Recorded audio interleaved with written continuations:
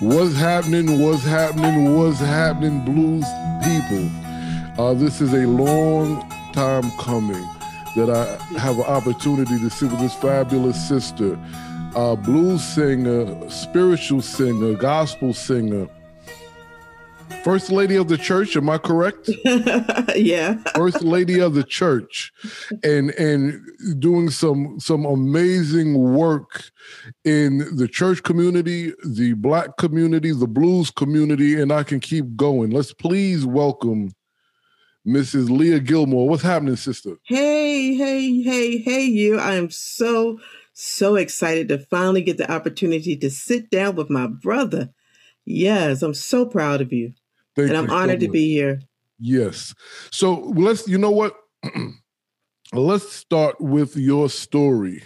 Considering we're celebrating Women's Month, and I like to make it a point to celebrate Black women. Let's start with your story. How did you get into the church, first and foremost? Well,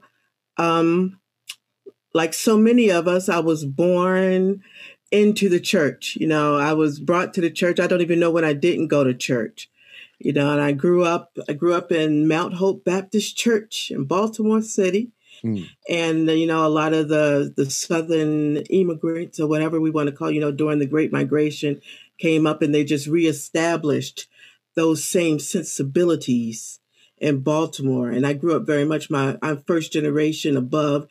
Baltimore is not above the Mason-Dixon line. We're still down south, actually. That is true. First generation above Virginia. Both of my parents are from North Carolina. And, I grew up with that food, which I still wear all over the place. My arms, turkey necks. Oh, no. Hog balls, stuff. But, I grew up in the church, and I met my husband in church, and we got married. I was 18, and I had my son, and we're still married 37 years later. And it's such a blessing. It's for me, the church is so foundational beyond the doctrine, but that's just spirituality. And we as Black folks, how so much of what we do, even right now, Lamont, even the outreach and the engagement with the community, with getting vaccines, in many communities is being led by the church. With all our positives and negatives, it's still such a powerful institution. Now, I work for a Presbyterian church, and I'm Presbyterian, and I really, really love it. But my sensibilities are still, when I want to say amen, I'm gonna say amen. They call the Presbyterians the frozen chosen. And I ain't frozen, honey. Right, because our tradition of church is hooting, hollering, and letting it loose at any given moment. I think that's wonderful. And I think the unfortunate thing about our being expressive is often confused with being part of that church which has moved away from the principles of Jesus and love and justice and peace. And I dare them co-opt my faith. So I am committed to being expressive, to when I want to say amen, thank you, Jesus, hallelujah, and not being confused with what we call evangelicals right now, because they do not own that. Well, you know what? That's something that we can get right into, because we're hearing many things today, or at least in the last 10, 20 years. One of the things, and I'm actually working on a project in the ethnography space about this, the small Black storefront church, and how throughout the last 20 years or so, I'll say 20 or less, it's began to be, at least appeared to be, wiped out by the mega churches. Now, we always had television evangelicals, right? That's right. But now it just seems that is the culture of pop church narrative. Pop church. I think that's the perfect way to say it. It's pop church. And again, I cannot grossly define anything because no one thing is right, completely right. It's a whole yin yang kind of thing in life. But I think that the smaller churches, my husband's church is a small church in the middle of a black neighborhood, which has been black for a long time, and who is socioeconomically challenged many times, and so the church is a bit of an anchor in that area. And we still drive past storefront churches, and they still exist, but the television narrative and what we visually see of churches is we see these big 10,000 member churches who are really stadiums. And there's nothing wrong with that. There's nothing wrong with that as long as we remember that it is not the money or the fame that should be driving our dialogue and our relationship with Christ. And see, and because you hit it on the nail. That's what I was, I guess, alluding to. Mm-hmm. But let's just jump right into it. Then we're going to return back to your story. Don't think that you don't think you distracted me. the prosperity ministry, and as well as because so many small churches are losing bodies to I guess mega churches, whether they're going to the physical location or watching it on TV. We have prosperity ministry that's perpetuating, if you pray, you'll become a millionaire. And then we have on the other side, the smaller churches that are suffering, and they may not be a storefront. They could just have 2,000 people or 1,000 people or even 200 less. Or 50, 200, or right. 10. Right. And they begin, like in our day, it was very strict, if you remember. But now it's a little bit more lenient, and they're allowing a little bit more secular activity to try to get bodies in the seat.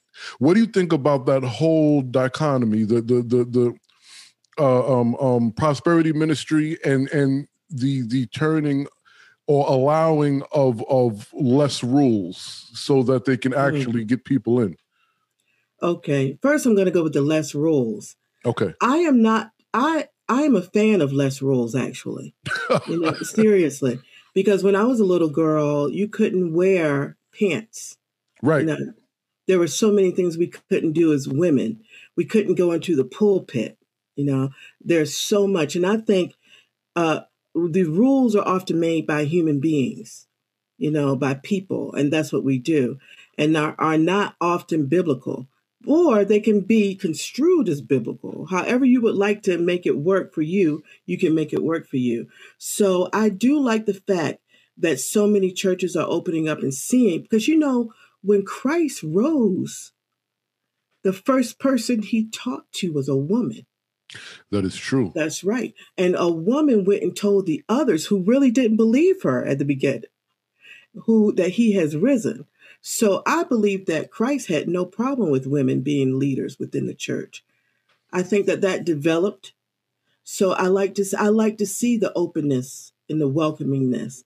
Now, there's still issues, but we have issues with everything. Everything's something.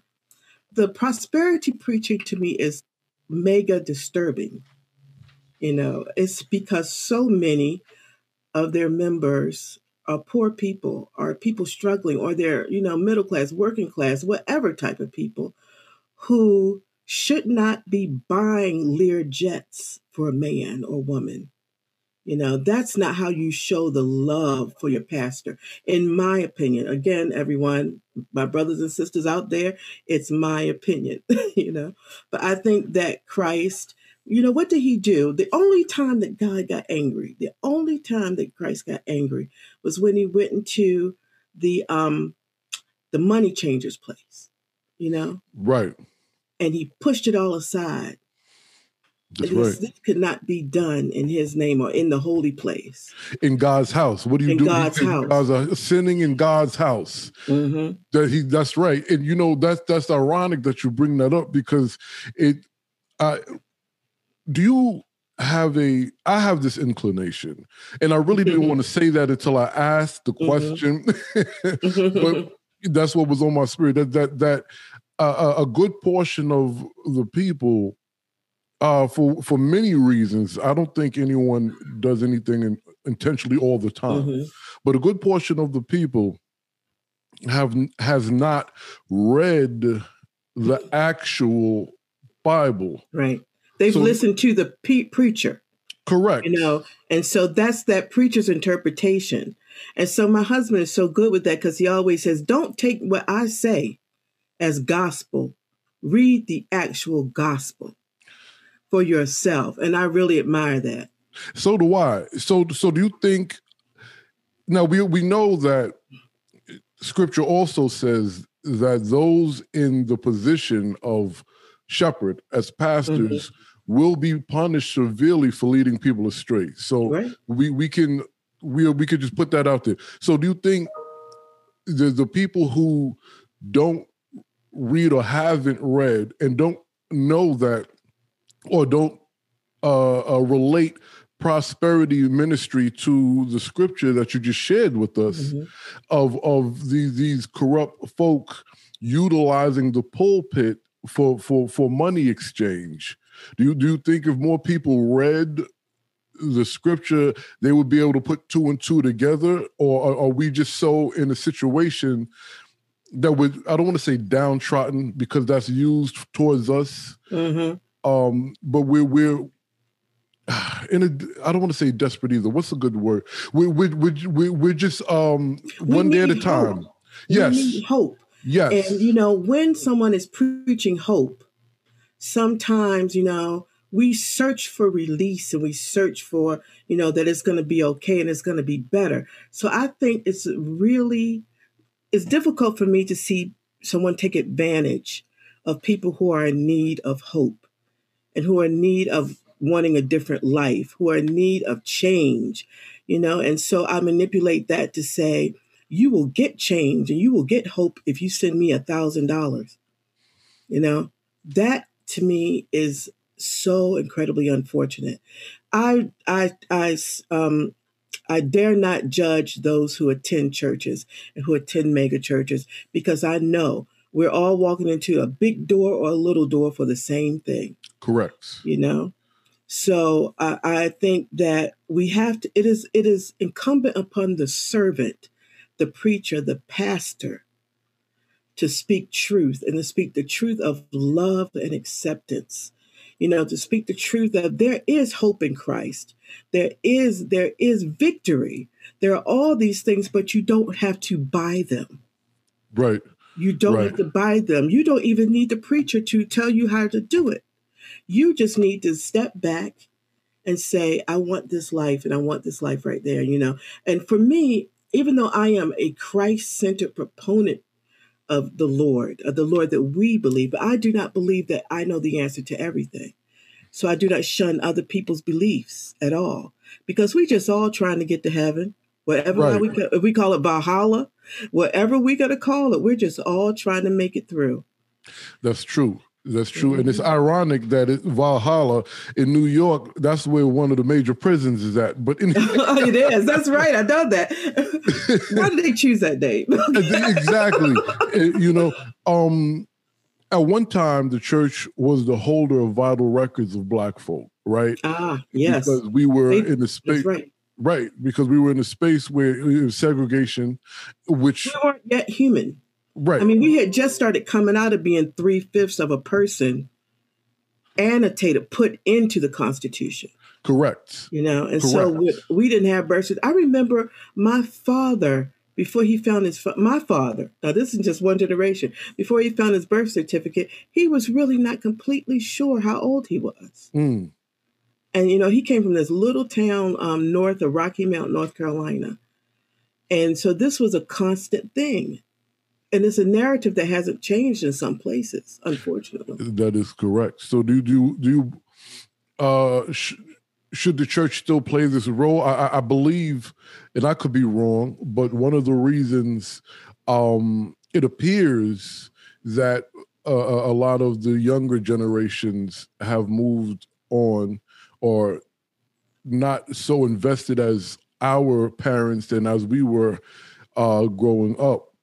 Could be because of integration, not having the option to get your vital records and things like this in the quote unquote court of law and stuff like this. Do you think that plays a role in what a lot of people are claiming as the church is not centerpiece of the Black community, which I don't fully believe, but I think you understand Yeah. what I'm getting at. And that's a big question. I mean, I don't think the church should have to have the responsibility to keep vital records for us.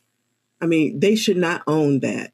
We are equal people in this, equal if not more. Nah, we're equal people in this country, and this country should recognize it and treat us as such. So we should not help them by making the church responsible for our vital records.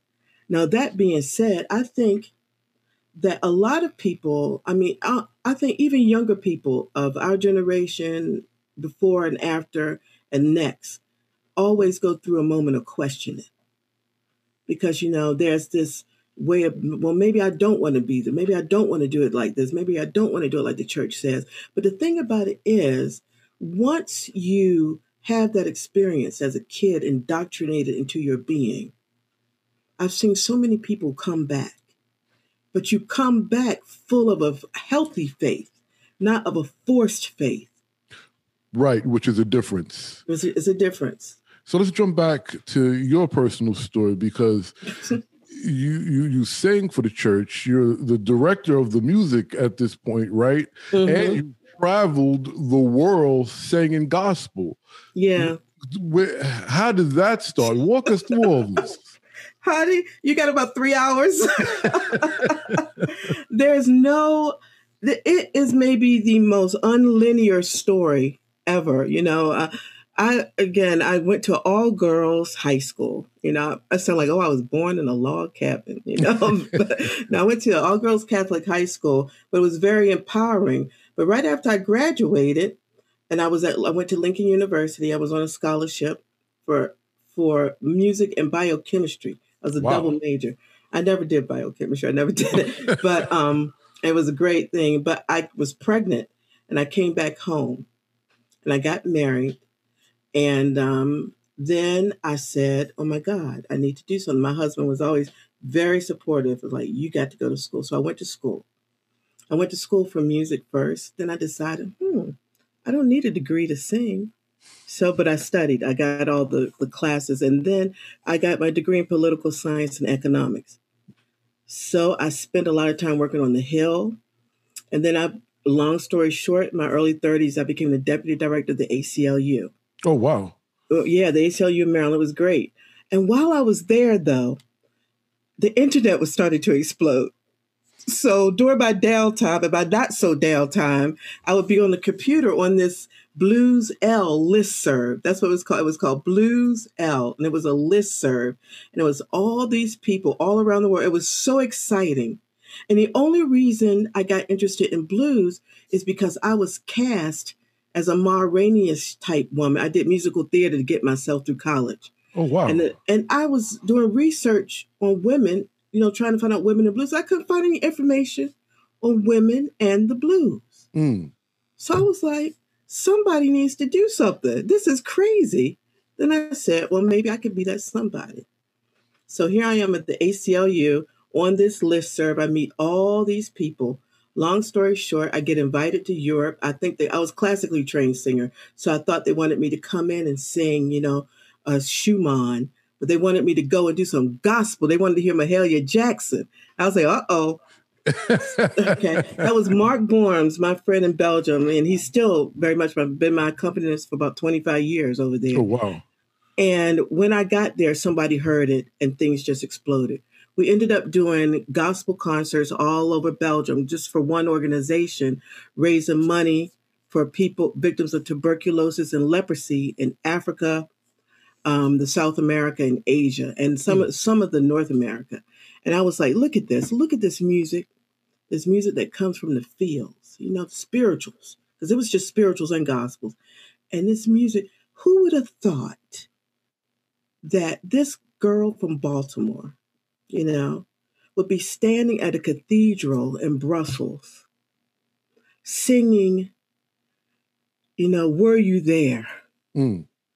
Singing these songs, singing Swing Low, Sweet Chariot. Because these songs were practical songs for us. These were not entertainment songs. Right. These songs were songs that got us through. They were also songs that communicate. When we said wade in the water, we were telling each other, Harriet Tubman's coming to get you, so you better walk through the water so the bloodhounds can't pick up your scent as you go. So all these songs, and they were received, even though people sometimes had no idea what the words were. Mm. But see, we don't laugh in black and we don't cry in white. We've got these souls that communicate with each other, and that's beyond language. Yes. And that's what I think, that's what Black Americans have gifted this world with. Something beyond language, something so powerful, something prophetic. We are prophetic people. Yes. Just something so amazing. And I am so blessed that I've had the opportunity to travel the world and do our music. That's what I do. And I'm just feeling it's wild to be in Russia and Siberia singing Oh Happy Day. Wow. With a bunch of Russian school kids, and they're singing it from their heart, like all of us would. So do you feel like the initial Fisk Jubilee singers when you go out there and do this? Oh my Lord, they inspired. What is an inspiring story, And you talk about the level of racism that they dealt with, right, while traveling, and most of it while traveling in America, but we know that story, so we don't have to go far into that. But the Fisk Jubilee singers not only took the spirituals around the world, and so they played for kings and queens and just blew people's minds. But they put it in a format that is not just the format you heard in the field. We call it SATB, soprano, alto, tenor, bass. They sang these spirituals chorally. And you talk about the heavens opening up. They are so incredibly inspirational. I hope everyone who's listening goes out and looks up Fisk Jubilee singers. You make a distinction between the field holla style Black spiritual and the choral hymn style Black spiritual. Could you break that down for us? Okay, and again, this is not my musicology moment. This is more how I feel about it. Okay. And actually, I will make a direct distinction in that I am deeply attracted to the field holler style, as we can call it. The style where we're talking gutturally to our Lord. We were talking gutturally to each other, where it was our whole body speaking. I am deeply attracted to that. But that being said, I believe all music is important, and all ways of singing it. And when you take Swing Low, Sweet Chariot and you put it into a SATB choral form, it's still glorious. It's still glorious. It does not lose any of it. In fact, I started this initiative called Umoja Musica. And Umoja means unity, and Umoja, it means unity in Swahili, and it's the first principle of Kwanzaa. And what we do is we take African American traditional music and we mix it with traditional music from around other cultures around the world. And so we're partnered with people in Scotland. So our first recording was called Umoja Gaelica, where we mix African American spirituals and gospel with Celtic and Gaelic songs and stuff. Oh, wow. And it was just amazing. What it shows is we speak to each other through music so much easier, and it's so much more accessible than me talking like this right now, because I know I'm talking a lot because I'm so excited to be here with you. But but we have to be intentional. And so the people who wrote the spirituals intentionally in that style knew that it would be accessible to more people where they were at that time. Right. This is how I believe. But we have absolute greats. Moses Hogan, so many absolute greats who arrange spirituals. In fact, the guy from that television show, Amen. Right. He was the older guy. He was very much a part of the whole spiritual movement. Wow, that's one of the fun facts that I love about this show and speaking to people in the community. Let's so now are you the musical director, the choir director, or all of the above? No, I am the musical director. I'm the first service music director, and I am the minister for racial justice and multicultural outreach. So I have Ooh, two positions. Yes. that's okay. So wait, because I want to get to the second one next because that's going to be long and deep.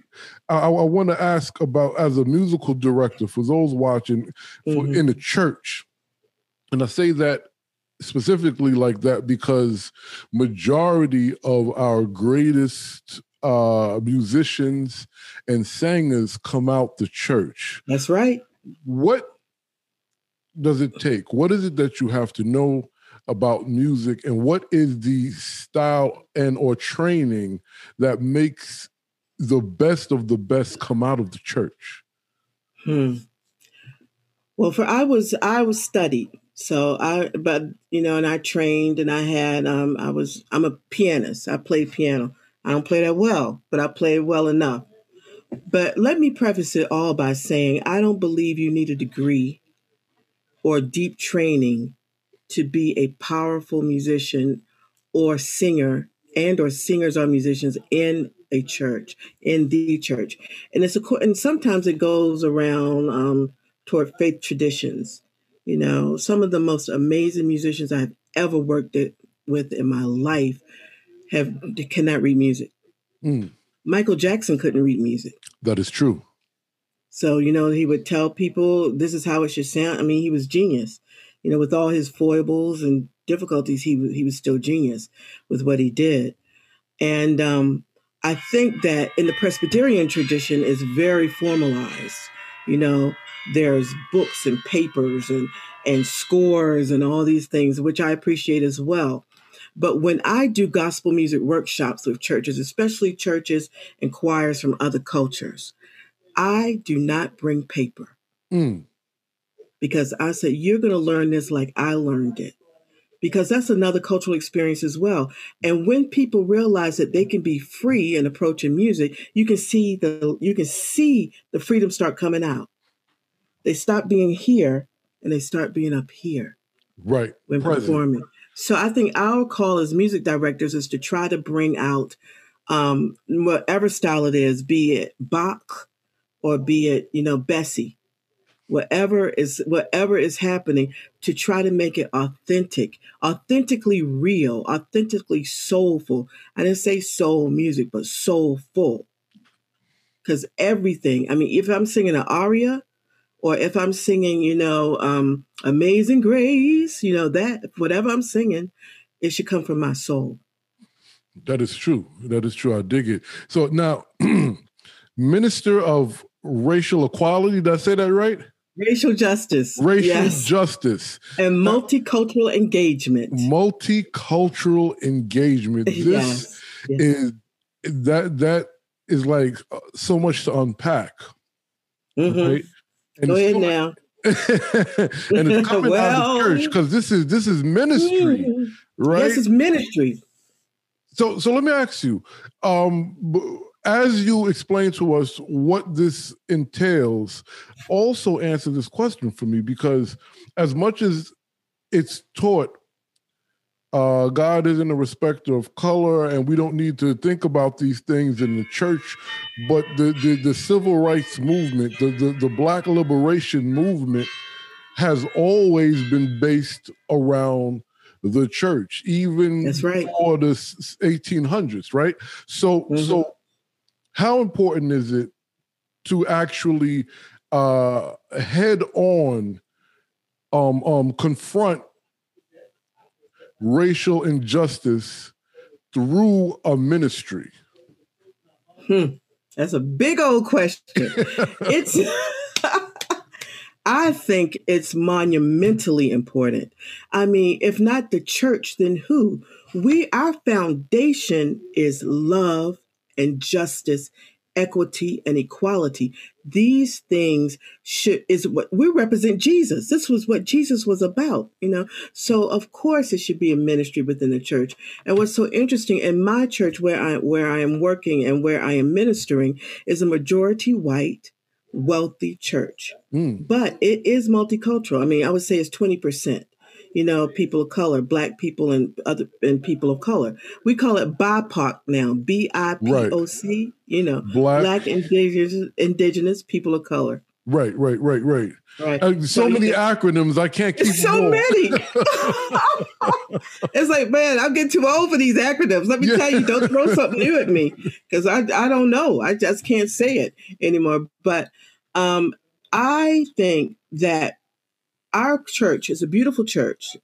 But the neighborhood that we're in does not reflect the demographics of the church. We are in a majority Black neighborhood, with dynamic churches all around us. Yet we feel we must be intentionally engaged with the neighborhood so that not just to show what we can do for you, but what they can do for us. So that's why it's not outreach, it's engagement. Right. Outreach goes one way. Correct. And engagement goes both ways. And so we also want to, right, it's reciprocal. And, oftentimes in Black communities or any communities of color, we have white people come in and tell us what we should do or tell us what they have done. And now we want you to adapt to it. When you engage, everyone's at the table at day one. Yes. And everyone's making the decisions together at day one. So, and I admire that they have decided to put the resources in that racial justice is so important that they have put the resources in to hire me full time and to create that and allow me to create all this programming. In fact, you were a part of it. You came to, that's right. You're a legend. You're now a legend at the church. Oh, they loved you so much. I really appreciate that. I appreciate being part of it and being part of our story and all of the above. I have to ask a question because you said it's a predominantly Black neighborhood with a predominantly white church in the middle. So the two questions is, how long has the church been there? And is this equated to gentrification? I think it's, it's so easy for me to say yes, but I don't think it's that simple. The church has been there, man, over a century. Wow. I mean, it's an old church. It's been there long. So it's seeing different manifestations of the neighborhood. Behind the church is a very wealthy area. It's just what happens in cities. It's unfortunate, but still, when I talk about Black neighborhoods, I refuse to take that narrative as poor us. Right. Because there's still so much joy within those neighborhoods. What is poor, not us, is poor, you better fix yourselves, is this case of redlining, intentional keeping out people of color. And all the other they've made legal, all the other mechanisms that have been used by our governments and folks to make sure that neighborhoods stay a certain way in a certain place. But this particular neighborhood, I actually grew up not in a neighborhood adjacent to it. So I've always been here. I've always been around it. But I think that realizing that we are a part, we are not an island, and they know that. And we're not, but now that we know it, but now we have the resources to not only know it, but to be it. But to be part of it. And so a part of our ministry is to educate the members about what they should know. We talk very open about whiteness. Whiteness is not the color of skin. Whiteness is a thing. Right. Whiteness is not just a concept. It's a thing, And we have a book club, but they say when white people feel that they need to discuss racial justice or something, they start a book club. But we have a book club. No, but we have action behind the behind that action. The first book was White Fragility, so we went red head on about talking about how white fragility is so stagnating in getting things done. Mm. So I deeply admire them realizing that they need to change. Because Maya Angelou said something it always rings in my head. Maya Angelou said, "When you know better, you do better." Yep, that's right. So you can't say you don't know. Right. But so that's biblical as well, right? If you didn't know the works of my father, then you would not have been.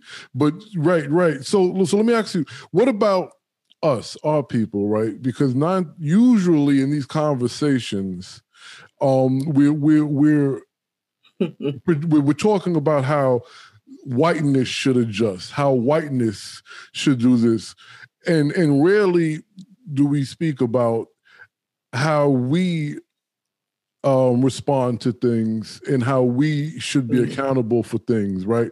For many reasons. How what would be how would you encourage Black folk to respond to people that are not Black working to mend or better interactions, relations, and resources? That's another big question, and I have an immediate answer, but I want to have a more thoughtful one. Okay. First, I want to preface it again by saying, I think the onus is upon white people to get themselves together, and I don't think that Black people are going to fix them. Right. They need to fix themselves. That's first.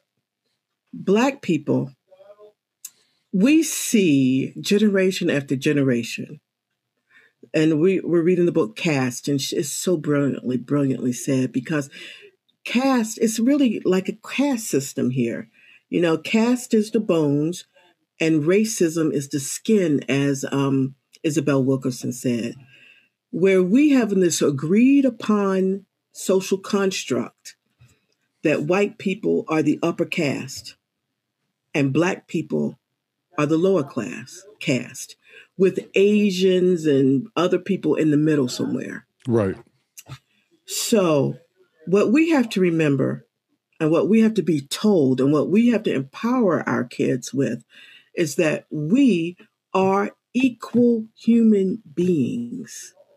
And once we are equal human beings, and we know that, it empowers us to move forward as a equitable person. You know what I mean? We don't look as white as right. There's still pockets of folks who believe that if I have a boss, that boss better be white. Right. There's right. Unfortunately, or the whole thing about dilute. We're Black people. That's who we are. And some of us are Native people. I just been reading recently about Native Black. I think you've discussed that about Native at the program that you invited me on. Yes. Yes, exactly. It was wonderful.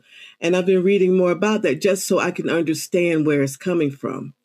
Because it's unfortunate to me when I hear people say, even though if it's true, we're Black Americans, we are so mixed up. We are mixed up with so much of everything. But if I say, oh, my great grandfather was Irish, or oh, my grandmother is Italian. If I say that needs to be a fact, that doesn't need to be a fact that makes me better. Right. And I think, again, empower ourselves with how we are the strongest of the strongest of the strongest of the strongest. Look what we survived since 1619. Look what we have survived. And when white folks are trying to do better, let's give them some room to do better. Give them some room to do better, because they need to do better, but we can't fix them. Right. We can tell you the tools. We can give you the situation. We can tell you why what happened on January 6th was about race. Right. When they stormed the Capitol, that's what it was about. So much of everything in this country is about race. We never ever dealt with it. We never dealt with slavery. We never dealt with the ramifications of slavery. And it's not just slavery, direct terrorism for years on years and years. This is why I think white folks need to fix white folks. Because look, we went from slavery, 1865, we got, free. And then say, okay, go ahead. You're free. What you gonna do? What you gonna do? You would have killed me if I learned to read. You took away my musical instruments. You made that illegal. I couldn't drum. And then with Reconstruction, so much wonderfulness was happening. We were getting elected officials. Then what happens? White people get scared. They create the KKK. And so then lynching. Right. Then we have years of, till 1954, we have Jim Crow laws legally. And we're still extremely segregated. There's so many issues. And so now what we deal with now, the biggest issue right now in this country with terrorism is white people's terrorism. They're talking about that right now in the Capitol. Well, they are, and I just to keep it, as we say, to keep it a buck. That's just been the terrorism, yes, around the world for a long time. So, is there a space where I have to play devil's advocate? Is there a space where Black folk are responsible for anything in this situation? Yes, we're responsible. Yes, most definitely. I mean, because we are a part of the greater culture. We're not excised from anything. I mean, we have a responsibility to be good citizens, period. I mean, we're responsible for realizing that education rocks, We're responsible for changing the narratives. We're responsible for not calling our women bitches and hoes. We are responsible for so much. We're responsible for us. They can't fix us. Right. And we can't fix them. And indifference, just like fixing, empowering. They can't empower us. We must empower each other.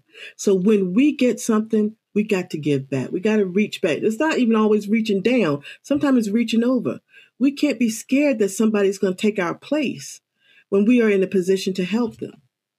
That is correct. So now you mentioned something earlier that I wanted to circle back to as we begin to wrap up.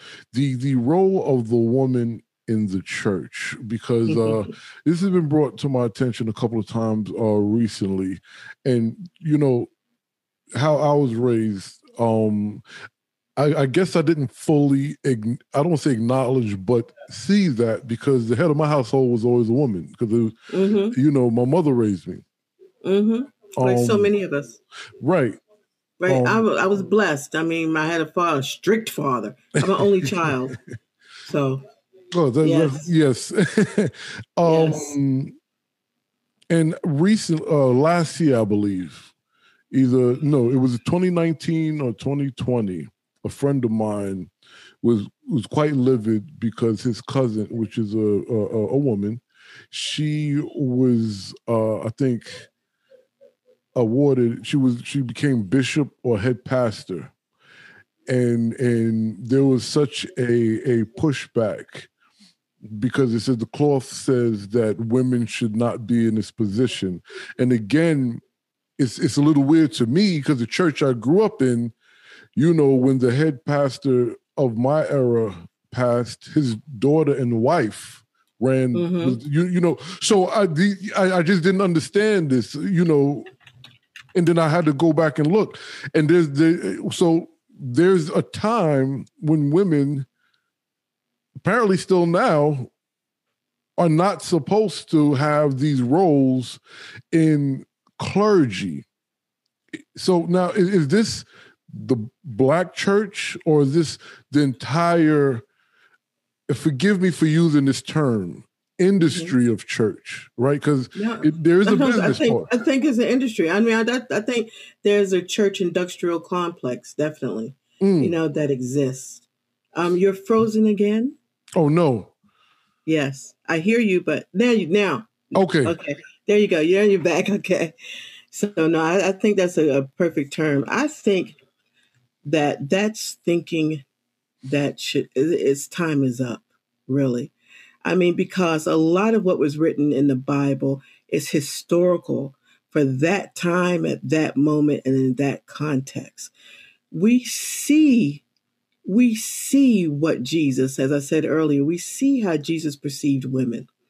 He didn't say, "Woman, go sit down over there.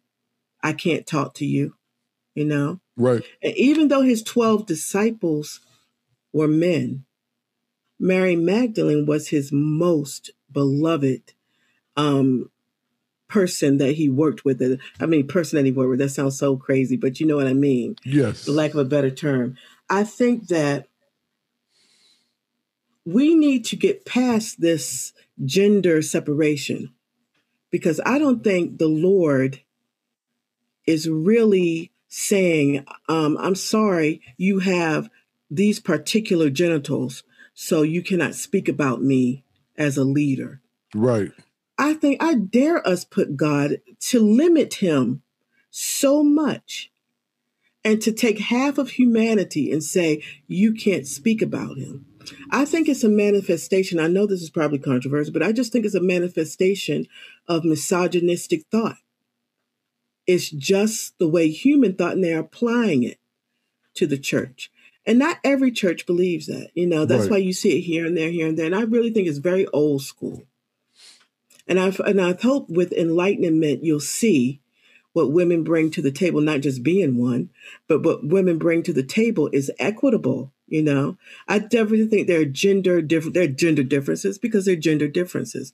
But when we are talking about the love of God, the praise of God, you know, I don't think that we should shut up a voice.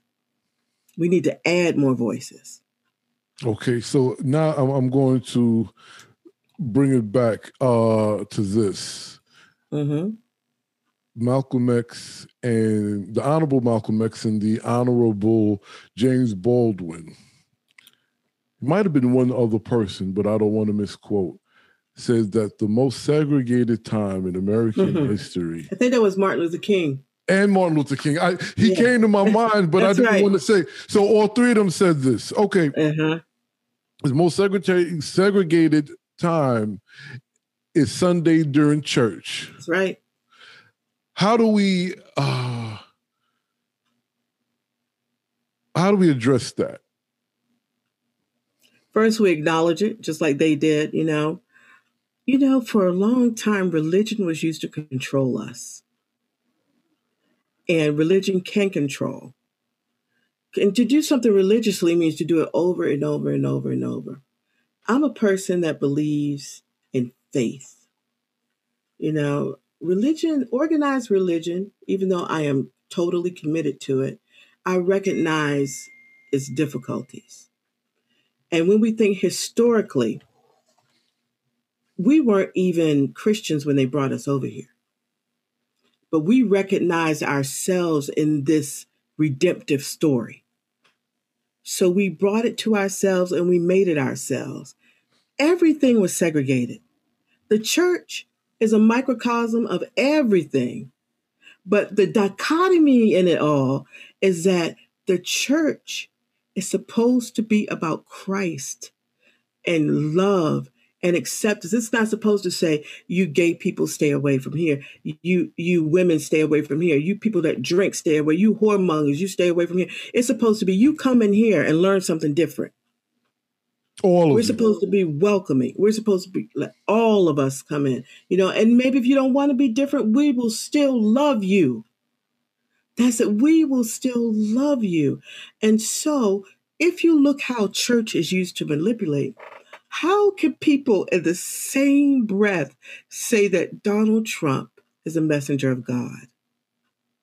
That's absolutely profound to me. You know, someone who has represented Nazi-esque ways of being and organizing.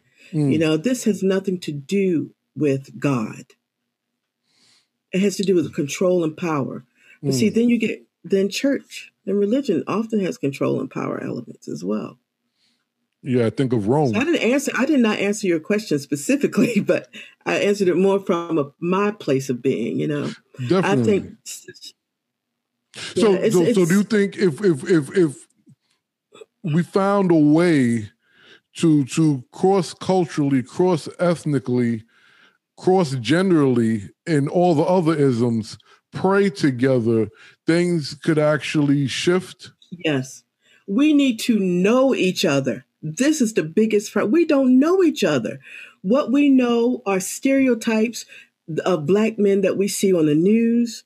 What we know are stereotypes of black women, of Asians, of Native Americans. All we know what we've been fed, and we've been fed this from the upper caste culture. Because if we ever decided, and this is what Martin Luther King did with the Poor People's Campaign, if we ever decided that we have more in common than we do, and people of color and poor people got together, it would be a powerful moment. I mean, things would change. But until that happens, we need to know each other. This is to me is one of the gifts of going to a church that doesn't look like where I grew up, you know, where there are black people, where there is majority white, but there are black people, there are Asian people, there's gay people, there's straight people, there's men and women, leaders, there's everything, you know. And what happens when you know each other? They start being human. When they start being human, it is more difficult to hate. It is easier to hate an idea of what you think that human is than it Right. is to know that basically what we all want to do is wake up in the morning, take care of our children, make sure they have good lives, go do good in the world, and then pass on to give room for somebody else. That's what most of us want to do. But you don't know that unless you know each other. That's the Amen. hardest step. That's right. That's right. So now tell us about this Monday night concert you've been hosting for the last several months. Oh my Lord, this is one of my favorite things ever. I get to hang out with my friends, so many of my musician friends, and meet new ones. It's called Music Mondays at Govans, and Govans Presbyterian Church is where I work and serve. And what we do every Monday evening, because you know this is wild, every Monday, except the ones we don't, but usually every Monday evening, we have an artist come in and bring their music, bring their culture, bring whatever they want to a vast audience because now we're in Zoom. This is one of the things that is a strange positive because I can get my friends from France, even though it's 1 o'clock in the morning for them, but I can get my friends from France to come in and do a concert. Or I can get Lamont Jack Pearlie, you know, to come in and blow everybody's mind with his family. I get it is so multicultural. It's so multicultural is a buzzword, but it's so dynamically diverse in all its so many ways, and it's very intentional. It didn't happen by let's do a concert and then we have 30 acts that all look the same. Every week Right. is different. Right. And so I think this is wonderful because again, we have an audience that can come in from anywhere. So anyone listening right now can come and join us on Monday evenings, or we can have just an intimate group of folks who are joining around the Zoom table. We're sitting on the Zoom porch, the Zoom front porch. But it feels we were last night was Music Mondays, and we were commenting on how remarkably intimate it can feel. You know, sometimes these little boxes, we get tired of being inside these little boxes. And musicians, we don't have really much choice right now, you know, and because we need to get this thing under control. Right. But there are moments where you feel so close to each other inside the Zoom room.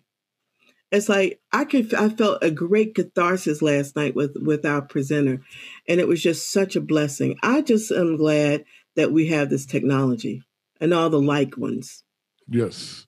Yes. So with that, what would be the thing that you want people to receive the most from all of your works? Wow. I want people to know that they are worth it, that their light is as bright as anyone else's. And if you need a reminder, call me. Let me know. I just want people to know that they matter. That's it. Amen. Well, I really appreciate that you took the time to sit with me in Women's Month, because we celebrated women, and chop it up, and we have to do this again. Oh, I'd love to. I'm your biggest fan. Really. Thank you. You know that. Thank you so much. You're so on point. And thank you for your voice. Thank you for your uncompromising voice. It's so important. It's exceptionally important. Outside of the internet, you're just such a dynamic representation of what we as African Americans are. And you're a push to make sure that narrative doesn't get messed up. Yes. I admire that deeply. I'm so grateful.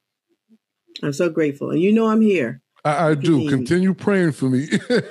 Right. I will. And because I was like, I'm no star. I'm not the daughter of someone famous, of a blues musician. I wasn't connected to anything. I'm like tangentially related to everything. But I know how much I love this music. And so when you stand up for the people who create it and who are the perpetuators of this music, it means so much to me and to so many others. So you keep doing what you're doing. Thank you so much. No pressure. No pressure. No pressure. No pressure. And I apologize to the people who are looking at this, because I never know where to look on Zoom, really. So I'll probably go up and down. Don't worry, so am I. And I worry about that, because I'm like, I hope she knows I'm looking at her and listening to her. No, I see you. No, okay, good. Oh, before we go, tell the people where they can follow you. They can follow any of your pages and these things like this. Okay, you can follow me. I have a new website. It's up and it'll be fully loaded in May. And it's just Leah Gilmore, my name, no H, LeaGilmore.net. And you can find me on Facebook. Not much on Instagram, but I try. I'm there. And you can find me at Govins Presbyterian Church. It's on the internet, govinspres.org, all lowercase. And you can see our new racial justice ministry and also the music ministry. Yes. Right. And your music, your Facebook group page. Oh, yes. That's the Umoja Musica page. Umoja Musica page where mostly we just post music we love, but music from all over the world. A diversity of music. But you can also find out about the project at the Umoja Musica page on Facebook. Musica, Musica. There you go.